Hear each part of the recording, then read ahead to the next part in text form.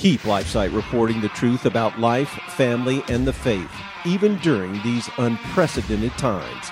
Become a monthly donor, and your gift will be doubled for a whole year, up to $120,000. Join today to double your gift and double your impact.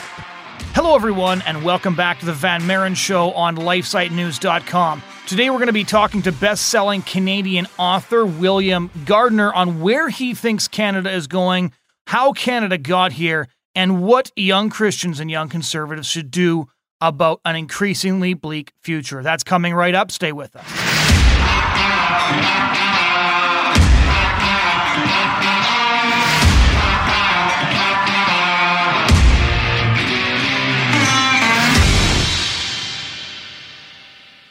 Hello, everyone. My name is Jonathan Van Maren, and welcome back to the Van Maren Show on LifeSiteNews.com. Today, we're going to be talking to William Gardner, a best-selling author and a longtime Canadian analyst. He's written several best-selling books, including The Trouble with Canada and The Trouble with Canada Still. He's written more recent analyses on what's going on in this country, including books called The Great Divide. He's had a fascinating career as a businessman. He was actually an Olympian as well. He did the decathlon for Canada, and he's an absolutely fascinating author and commentator. He has no fear, is completely willing to defend Christian and conservative values in mainstream media whenever he gets the chance. And I was really looking forward to having this conversation with him about the situation here in Canada, where we are at the moment, and what we can do about this going further. So without any further introduction from me, here is my conversation with Canadian author, commentator, and I would say political philosopher, William Gardner. All right, just to start off, you are the author of a book called The Trouble with Canada, which had a much-needed sequel. Perhaps you could start off by giving our listeners, our viewers, a rundown of how Canada got to the place that it did. Just to give one little piece of context here, 2 months ago, a statistic that really did actually shock me came out. It indicated that only 11% of Canadians attend religious services of any kind. So this isn't just Catholic services, Protestant services. This includes mosques, synagogues, gurdwaras, any religious service at all. That means 88% of Canadians do not attend a weekly religious service of any kind. Okay, where to start? I'm going to try to make this simple and short. When I got involved in thinking about politics, well, it was in the 1980s, and I was getting very agitated about what our Prime Minister, Pierre Trudeau, the father of our current Prime Minister, was doing to our country. What was he doing to our country? Well, our country was rooted in a British-style constitutional framework, which gave all the provinces their constitutional obligations and duties, and the federal government its obligations and duties, and never the twain should meet. Pierre Trudeau didn't like he didn't like constitutional democracy. He referred to our parliamentarians several times as a bunch of losers. And he really came from a more French tradition of code law and was much more of a socialistic thinker in style than any of our previous prime ministers then or perhaps since. He wanted to convert Canada to a more socialistic type of confederation. Managed it through a form of fiscal bribery, promising all Canadians, for example, free medical care. Right. I put that in quotes because nothing is free in this life. What he meant was prepaid through the tax system. But he offered everybody free medical care, and his difficulty was that that's a responsibility of the provinces in our constitution, not of the federal government. So the way he socialized Canada with respect to free medical care, which was a top-down, state-controlled kind of deal, you know, there were 5 mandatory provisions of the plan that you had to abide by, and then the government would start subsidizing your province in terms of medical care for all, free of charge, at least for everything that was listed in the program. So the way he achieved that was he set out the 5 principles of the Medicare system for all Canadians coast to coast, even though it wasn't the federal government's right or responsibility to do that. And he got them all to sign on through fiscal bribery. What he basically said was, we'll pay half of your costs if you come on board with these 5 principles. And some of the provinces fought it, notably Alberta, but they all caved in eventually because we're talking about billions of dollars. Right. On offer, which Trudeau raised since by taxing everybody more and then spreading the wealth to every province to pay for his socialistic style program. That was just one of many things that happened at the time, which upset me. Other things were, when Mulroney came along, I got upset too, because he was promising a national daycare program. What was he thinking of? Well, the right to free daycare for all Canadians. It didn't matter if you had a mink stole around your neck and a tennis racket in your hand and lived in Rosedale, you were going to get free daycare for your children. It was going to cost billions and billions of dollars. So at the time, this is how I kind of got involved in political thinking. Before that, I was mostly into the world of literature and philosophy and that sort of thing. I wrote a letter to the Conservative Party of Canada, to Mulroney actually, and I said, "You're too pink. If you don't get more blue, you won't see any more of my green," meaning my money. So somehow that letter ended up in the Globe and Mail. I don't know how. Someone in his team saw it, I guess, and it ended up being printed in the Globe and Mail. And next thing I knew, I got a call from Colin Brown, who was the originator of the National Citizens Coalition, asking me for lunch. Right. So, that's how I started to get involved. And I thought that the NCC at the time was a very funny organization. They took great pleasure in lampooning the government with these terrific cartoons. We don't see them much anymore, but that's what was going on. And that's how it started. So I said to my wife, someone's got to write a book about what's going on in this country. And she said, why don't you stop complaining about it and do it yourself? Well, at the time, I had 5 children. I still have 5 children. I have 15 grandchildren now. And I had 2 businesses, 200 employees. I was a very busy guy. So I was waking up with a bit of anxiety, 4:30 in the morning. She said, instead of trying to go back to sleep, just get a cup of tea, go down to your study, and start writing your book. Boy, that was great advice. So I started doing that. And, the long and short of it is, I tried to do a kind of coast-to-coast analysis of what has happened to our country, how Trudeau was trying to change it from a constitutionally based free society where things like private property and free speech rights and the free enterprise and family were central to how we live, into a much more socialistic type of government where the government is going to do it all for you. Right. So, and I said to my wife, how can I do anything? How can anybody do anything until we know what the trouble with Canada is? So that became the title. Right.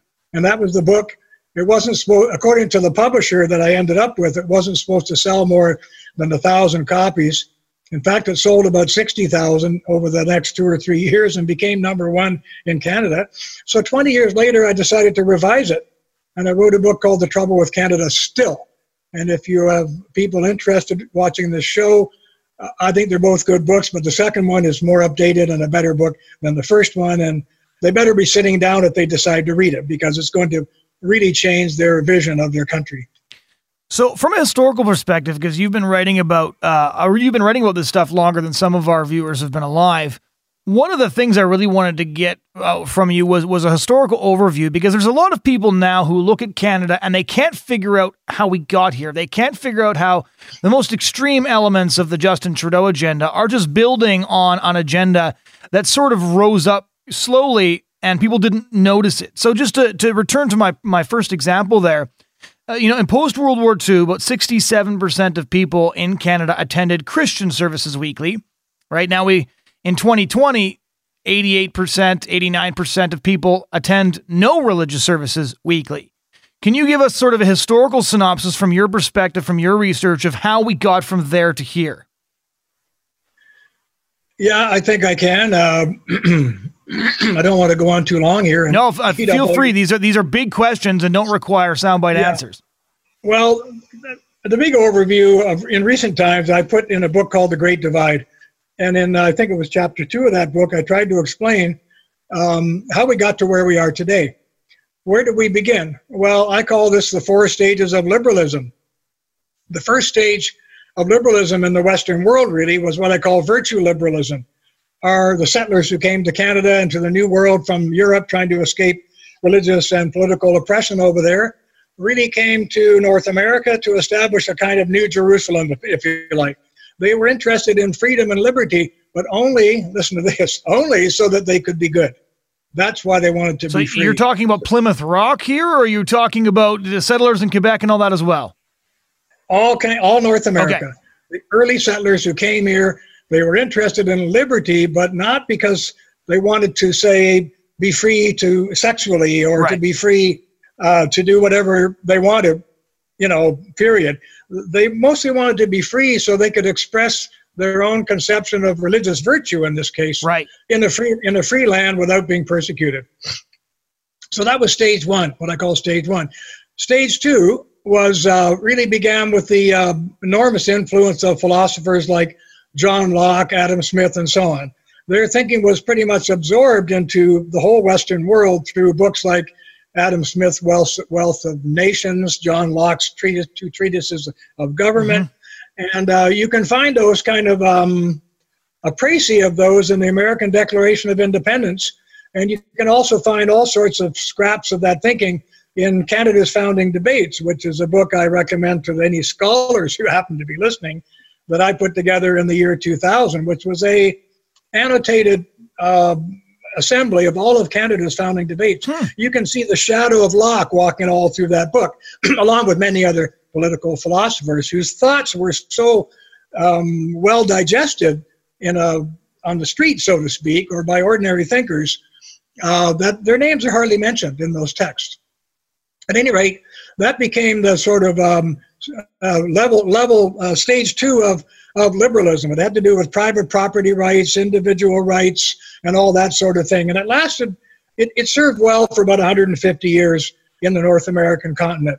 It was based on liberty. That was the foundation of it, without the virtue stuff necessarily being part of it. It was economic liberty, private property liberty, individual rights liberty, and that kind of thing. Yeah. We still hear a lot of that today.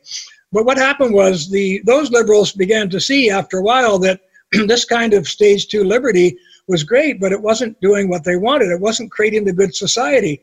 Good heavens, there was an underclass developing. There were poor people all over the place. I mean, look at today, sleeping in the streets in San Francisco and Los Angeles. We get lots of terrible views of that situation even today. Well, it was beginning then. And so they began to say to themselves, liberty is not enough.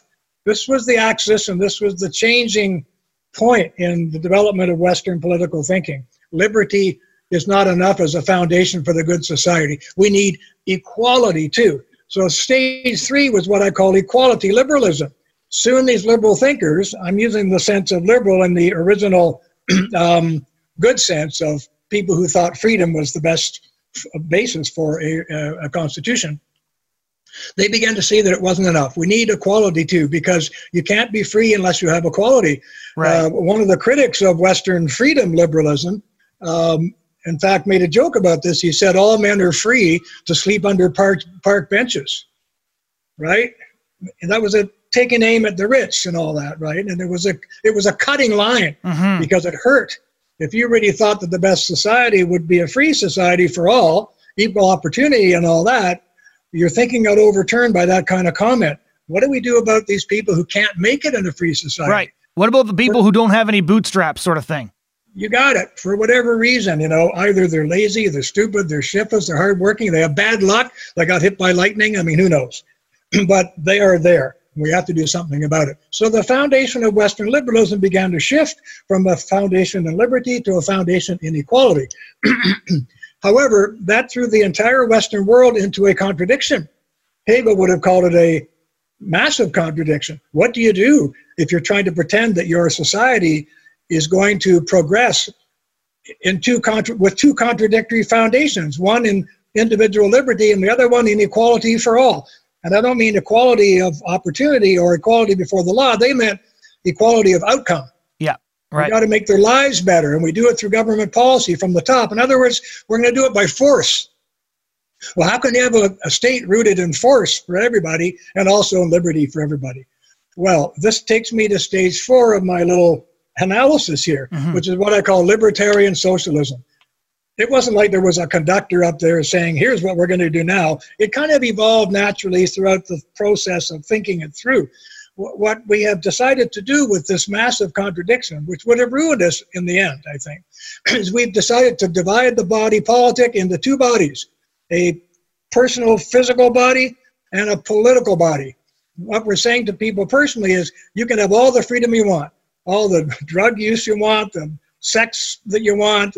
We'll get rid of the definition of marriage. You can have homosexuality, you can have your marijuana, you can have your pornography, even in the nicest hotels. However, when it comes to whatever we think the state can provide to everyone equally, right, we are going to be socialistic. So we managed to come up with solving the contradiction between these two foundations through something I call libertarian socialism. The people have never felt so free in these personal and physical ways, yet they've never been so surrounded by regulation as we are today. Most of us don't even see it because it's just part of everything we do. Right. The first thing most Canadians say when they see or hear of a problem is, what's the government going to do about it? That's where our minds are. So that's my analysis of how we got to where we are today. So that makes a lot of sense from a political perspective, and it kind of explains, I think, the political philosophy that evolved along with the emergence of the sexual revolution. At what point in this analysis do you think people started to abandon religious faith of all types? Well, you've asked the religious question a few times now. I can see that it's top of mind, and I think it's an incredibly important one. My basic analysis of this is to say that human beings are religious by nature. They all have a hunger for God. However, where they got into trouble in terms of this hunger for God and established religion was through what they call theodicy, reconciling the idea of God with the idea of justice, universal justice, which is what everybody wanted. That's why we ended up with libertarian socialism. People decided, well, God's not doing it, so we're going to have to do it. We're going to have to create a kingdom of heaven on earth, and we're going to do it with the social democracy, or socialism in the case of Europe. So that was the kind of solution. Now, there's a huge history to this. I've actually written about it in a large book I wrote in the year 2000 called The Trouble with Democracy. There are quite a few chapters in there dealing with the religious question and the foundation of religion in the West and what happened to it, and the rise and the with Christianity of a form of theology called Gnosticism. Right. There's no use going into that now. It's too complicated, but fundamentally, once you secularize all this, you come down to the idea that the promise of God has been broken, so we progressive human beings are going to have to create it here on earth, which doesn't mean they're less religious. They've just kind of installed the religious instinct in their own social and programs instead of in the church. So the reason that the religious question is top of mind for me at the moment is just because looking at, the political scene where the Conservative Party is sort of attempting to decide who they become next.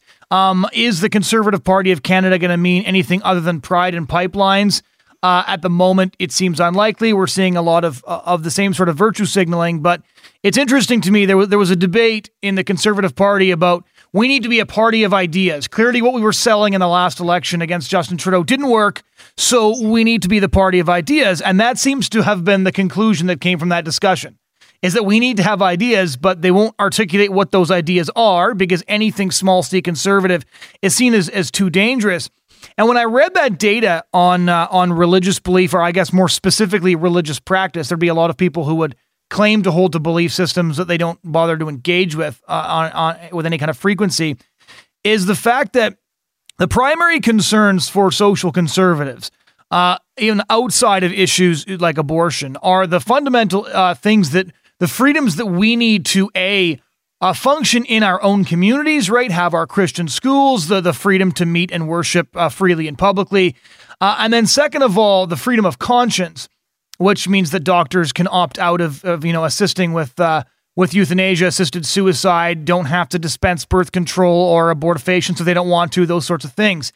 And what struck me about the number of people who are actually engaging with religious faith is one of the reasons that social conservatives are having such a difficulty getting traction when they're talking about things like freedom of conscience and religious liberty, which are sort of bedrock fundamentals of any Western democracy, is that nobody has any idea what we're talking about anymore. If you look at those statistics, right, in order for somebody to say, yes, we all have the freedom of conscience, they have to understand the word freedom, they have to understand the word conscience, and they have to believe that a disagreement over sexual ethics doesn't mean the person who disagrees with you is a hateful bigot. And so for me, like, that data hasn't just pointed to the obvious need for things like evangelization. It's actually helped to explain to me why some of these concepts like freedom of conscience and conscience rights, we're having such a difficult time explaining them to people and getting traction, because people just don't seem to understand what they even are anymore. What's your take on all of that? Well, you've described a lot and said a lot. I don't know where to begin except to say that, I mean, with reference to the Conservative Party and its search for it, I mean, I feel abandoned. I have no political party anymore in this country. There's aspects of a lot of these parties that I like, but I don't have a party which stands for the totality of my beliefs and feelings and thoughts about what's best for this country. I have a very dear history professor friend at York University who got a little, even he got a little shocked one day when I wrote in Trouble that Canada has become an evil country. What? What are you saying? I said, well, I think that all political necessarily create a kind of sacrificial class in order to sustain their ideology. And what the modern social democracies have done is sacrificed unborn children to their ideology. Sustain the philosophy of absolute, total individual freedom of the libertarian sort, which we have now conferred upon the person and the body of every Canadian and American by sustaining their so-called right. Of course, I go nuts when I hear people defending this with the word choice, because the first thing I tell them is, what does choice have to do with, you can choose anything, you can even choose evil. And suddenly they stop on their tracks and they go, gee, never thought of that. I say, well, maybe you should think about what you're choosing rather than just the fact that you are, so on. Most Canadians today, I'm sad to say, are to take up that discussion or that argument. Time and time again, I run into very intelligent people, maybe I should say otherwise intelligent people, who, when they get frustrated by this kind of debate, in which you're basically moving the pawns and the pieces on the debating chessboard, and they see themselves getting checkmated, and then they stop and they just turn the board over, so to speak. And what they say to you is, I don't care what you say, I'm not changing my mind. In other words, they have developed a kind of, well, a fundamentalist attachment to their own will, and their own will is advertised in the word to the public and everybody around them by the word choice. So I wrote an article in the New Criterion some years ago, which I think is a pretty good piece, excuse the immodesty, called The Triumph of the Will Over Nature. And it's characteristic of our time that again and again, wherever we turn, if you look at the ideological foundation of what people are arguing with these progressive ideals, especially with respect to themselves and their bodies and their sexual rights and all the rest of it, is they're arguing that their own will should triumph over nature, including over their own biology. Look at the modern fuss about gender and choosing your own gender identity. What you're basically saying is, my will has the right to command the nature of my biology, which to many of us is simply ridiculous and crazy, but it's part of the public discourse these days, and a lot of people are on, especially in the left-leaning media and the universities and so on, are on board with it. We even have laws now being floated in our own parliament, basically threatening to take threatening parents with punishment and fines and jail time for trying to dictate to their even 9-year-old children that they can't just get out of bed one day and say, hey, Dad, I want to be a girl. I think I'm a girl. Right? As if parents have no rights over that kind of upsetting situation in their own family. That's how far, that's what I would call the deep ideological penetration of the will, the triumph of the will over nature in our society. So, to further expand on that, how would you characterize where we're at? You've said now that you don't feel like you have a party, and one of my primary concerns about the situation in Canada as well is just that it's not only that the Liberals are pushing the things that you've just been describing, it's also that they have no meaningful opposition. So where does that leave us right now in 2020, in your view? I think it leaves us with what I have described in The Great Divide. It leaves us as with libertarian socialism. Almost all Canadians are happy with it. They think they're freer than they have ever been in terms of their personal appetites, sexual appetites, drug appetites, pornography appetites, entertainment appetites, you name it. Never been so free. And they are quite willing to put up with being completely surrounded by regulation on all sides, from the municipality to the province to the federal government. They're okay with that because the fact of the matter is, and it's distressing for most people to hear this judgment, the fact of the matter is most people are not that concerned about real political and economic liberty. What they're concerned about is their appetite liberty, right? They're more concerned about security when it comes to those other things. Give me my pension. Give me my health care. Look after me, daddy state, look after me. And that's the kind of combination that we have today. It's been going on in the Scandinavian countries, which are not doing that well, by the way, in many respects. But that philosophy has been dominant there for a very long time. It started in Sweden in the 30s and 40s. Sweden used to be an incredibly religious and conservative type country. And it was changed, listen, from the top down by 5 or 6 people, primarily by Gunnar and his wife, Alva Myrdal. I think Gunnar won the Nobel Prize in economics. These two people basically with a team, very small team, they basically engineered the complete change in the political life of Sweden from a very traditional, one of the most traditional societies in Europe to one of the most leftist, socialistic countries you could imagine. People often say, well, there you go, you see, they don't care about things like the family. Well, on the contrary, Sweden loves the family and they love their children. The difference between them and us is they want the government to do it all. So there's a society where everybody has free government daycare, free government schools, free government housing for young university graduates, blah, blah, blah, blah, blah, government seniors operations. From bottom to top, it's a state-based society. So they're totally surrounded by government in every aspect of life except these personal things I've been talking about. And that was the model that Canada used. When Trudeau was walking around with Pearson and the rest of his cronies like Bégin, Lalonde, the Gang of Five from Quebec, planning all this for Canada, a la Sweden, they basically called Sweden the middle way. We don't want greedy American capitalism in Canada. Oh, no. We're going to go metric and try to, distinguish ourselves from those capitalists down there with all their imperial systems and all that kind of stuff. We're going to go metric. We're going to be more European socialistic. And we're going to go the middle way. No greedy capitalism and no communism. We want Swedish-style socialism in Canada. And that's where we are today. The only difference between us and the Swedes is the Swedes knew it. Canadians are not really aware of it yet. So what's your analysis of where we go from here? You've been analyzing this for decades through many different premierships and prime ministers. If you were a young person in 2020 looking at Canada's future, what would you tell them? Well, for their own good, I would say, insofar as we still have certain rights to private property, not like we used to. For example, in King City, where I have a sizable property, you can't cut a tree here on your own property without getting permission from the municipality. When I tried to put a driveway into a property that I wanted to buy years ago, I never bought it for this reason, but because of the government, I went to the government and I said, the driveway's a mess. It's a shared driveway with this neighbor.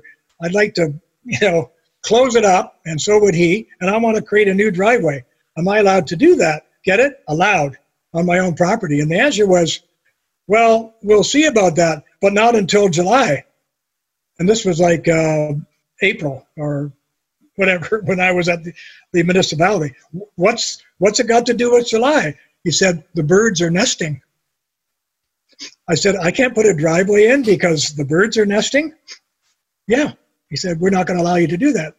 And I said, what about the snakes and the cockroaches and the frogs? He didn't laugh. He said, basically, you just wait, right? Like, we'll get to that too. So, wrap around control is what we're after. And I don't want to bore your listeners with these stories, but I used to have a farm, and there were a couple of swans that a neighbor gave us. The neighbor was moving to the city. They had two beautiful swans. They're called mute swans with clipped wings. They couldn't fly, and we had a pond. Will you take our swans?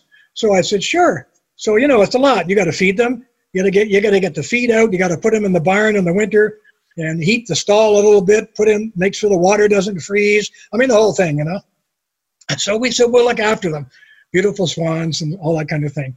One day, get this, Jeep Cherokee drives into my farm. Brand new Jeep Cherokee. It's not a cheap car, Two uniformed officers from Wildlife Canada, a federal department, step out, and they served me with a $250 fine for keeping swans without a license. I mean, I couldn't believe it. It's a $10 permit you need. And I didn't know anything about it, and so I hadn't applied for it. I said, what are you doing? She said, you're keeping swans without a license. I said, why do I need a license? Well, you just do. I said, listen, I feed them. I spend money on them. I protect them. I put them in my barn all winter. What are you talking about? But this was like top-down control of me and my life, right? Just out of the blue.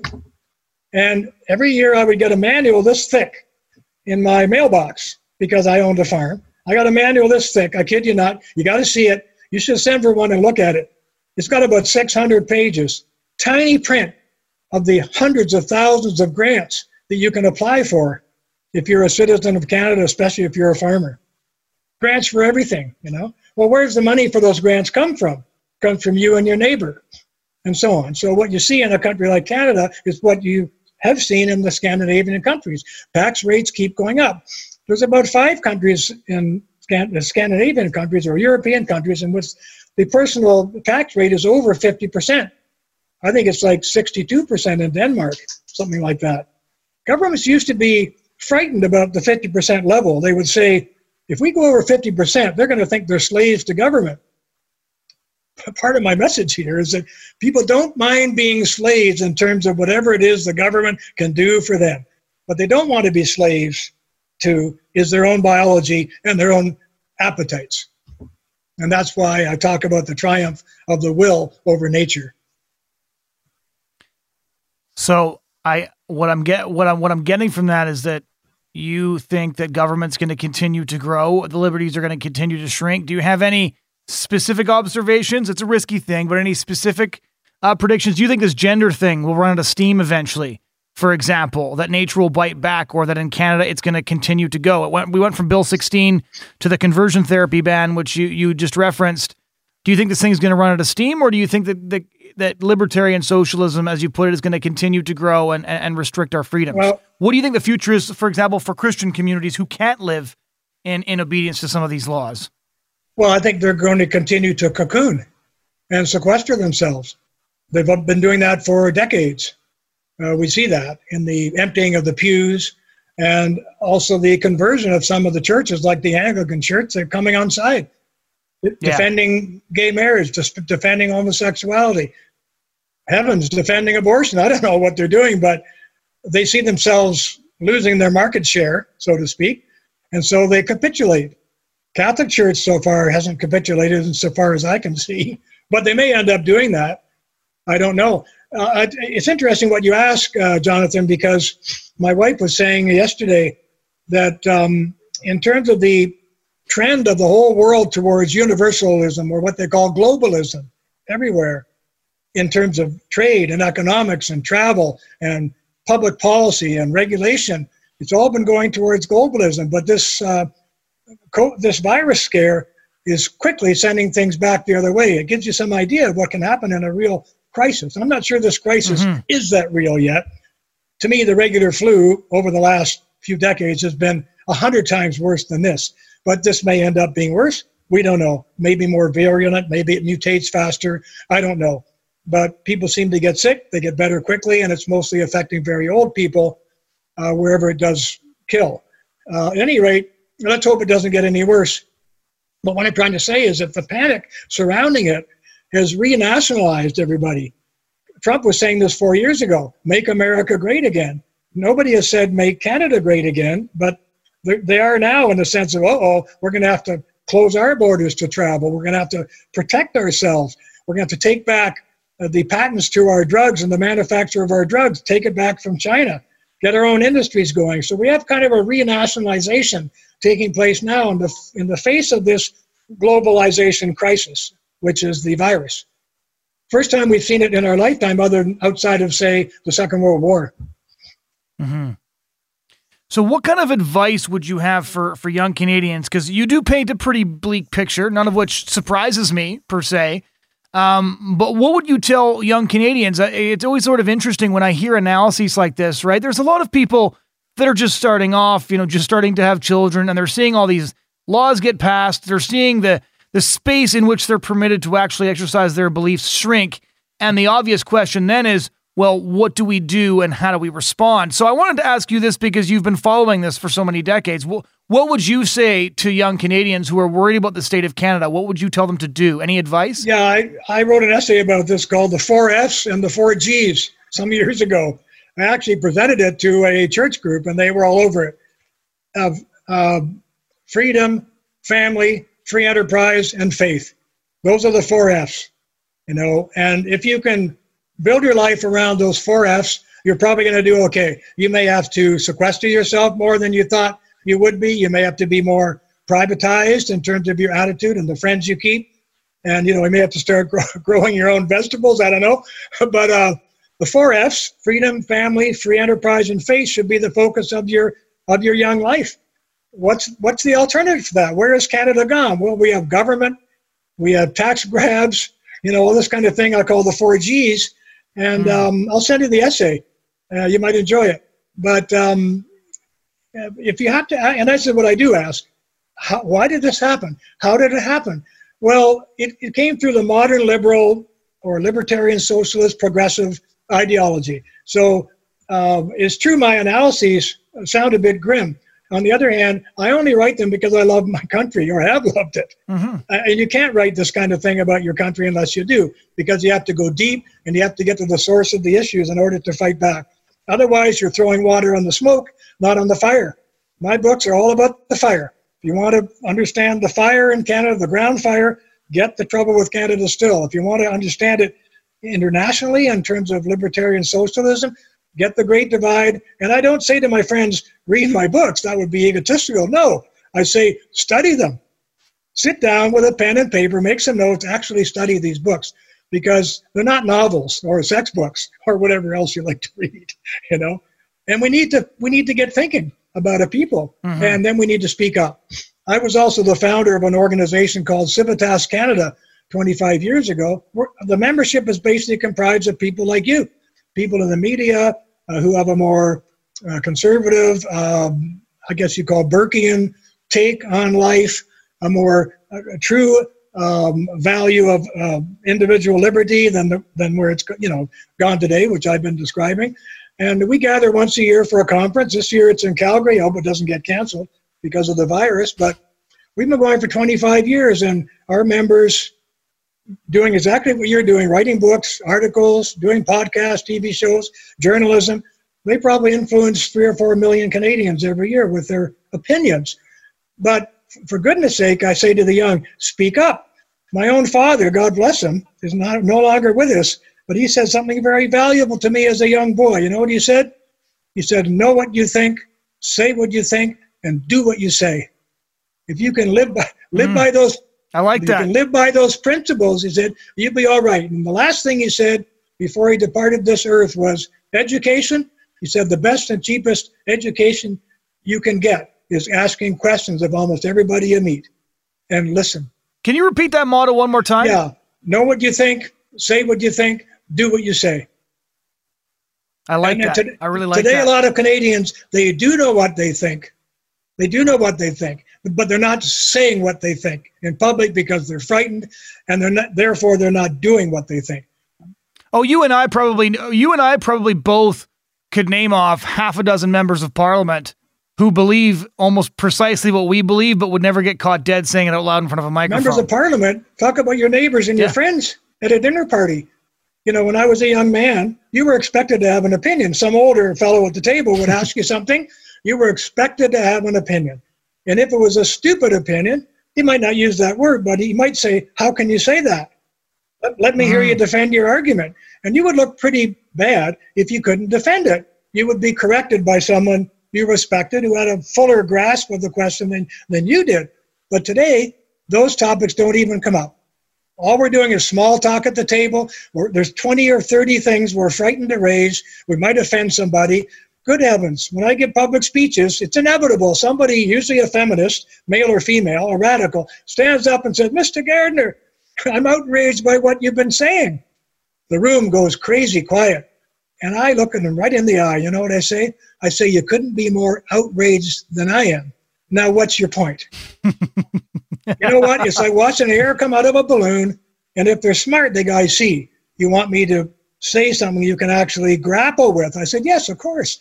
I can't deal with your emotions. I'm just as upset as you are. So what? What's your point? And then we get into a debate. See, where we're on the chessboard now. You make a move, I make a move. Let's see who wins this debate. Because it's a win-win situation. Either I learn something and it's a win, or you learn something and it's a win. But nobody loses. So let's go at it. And I wish our whole society had that attitude towards public discussion. Final question, where can our listeners and our viewers find your work? Me? Where can our listeners and our viewers find your work? Well, excuse the flagrant self-promotion, but I urge them all to go to my website. It's williamgardner.com, .ca. It's williamgardner.ca.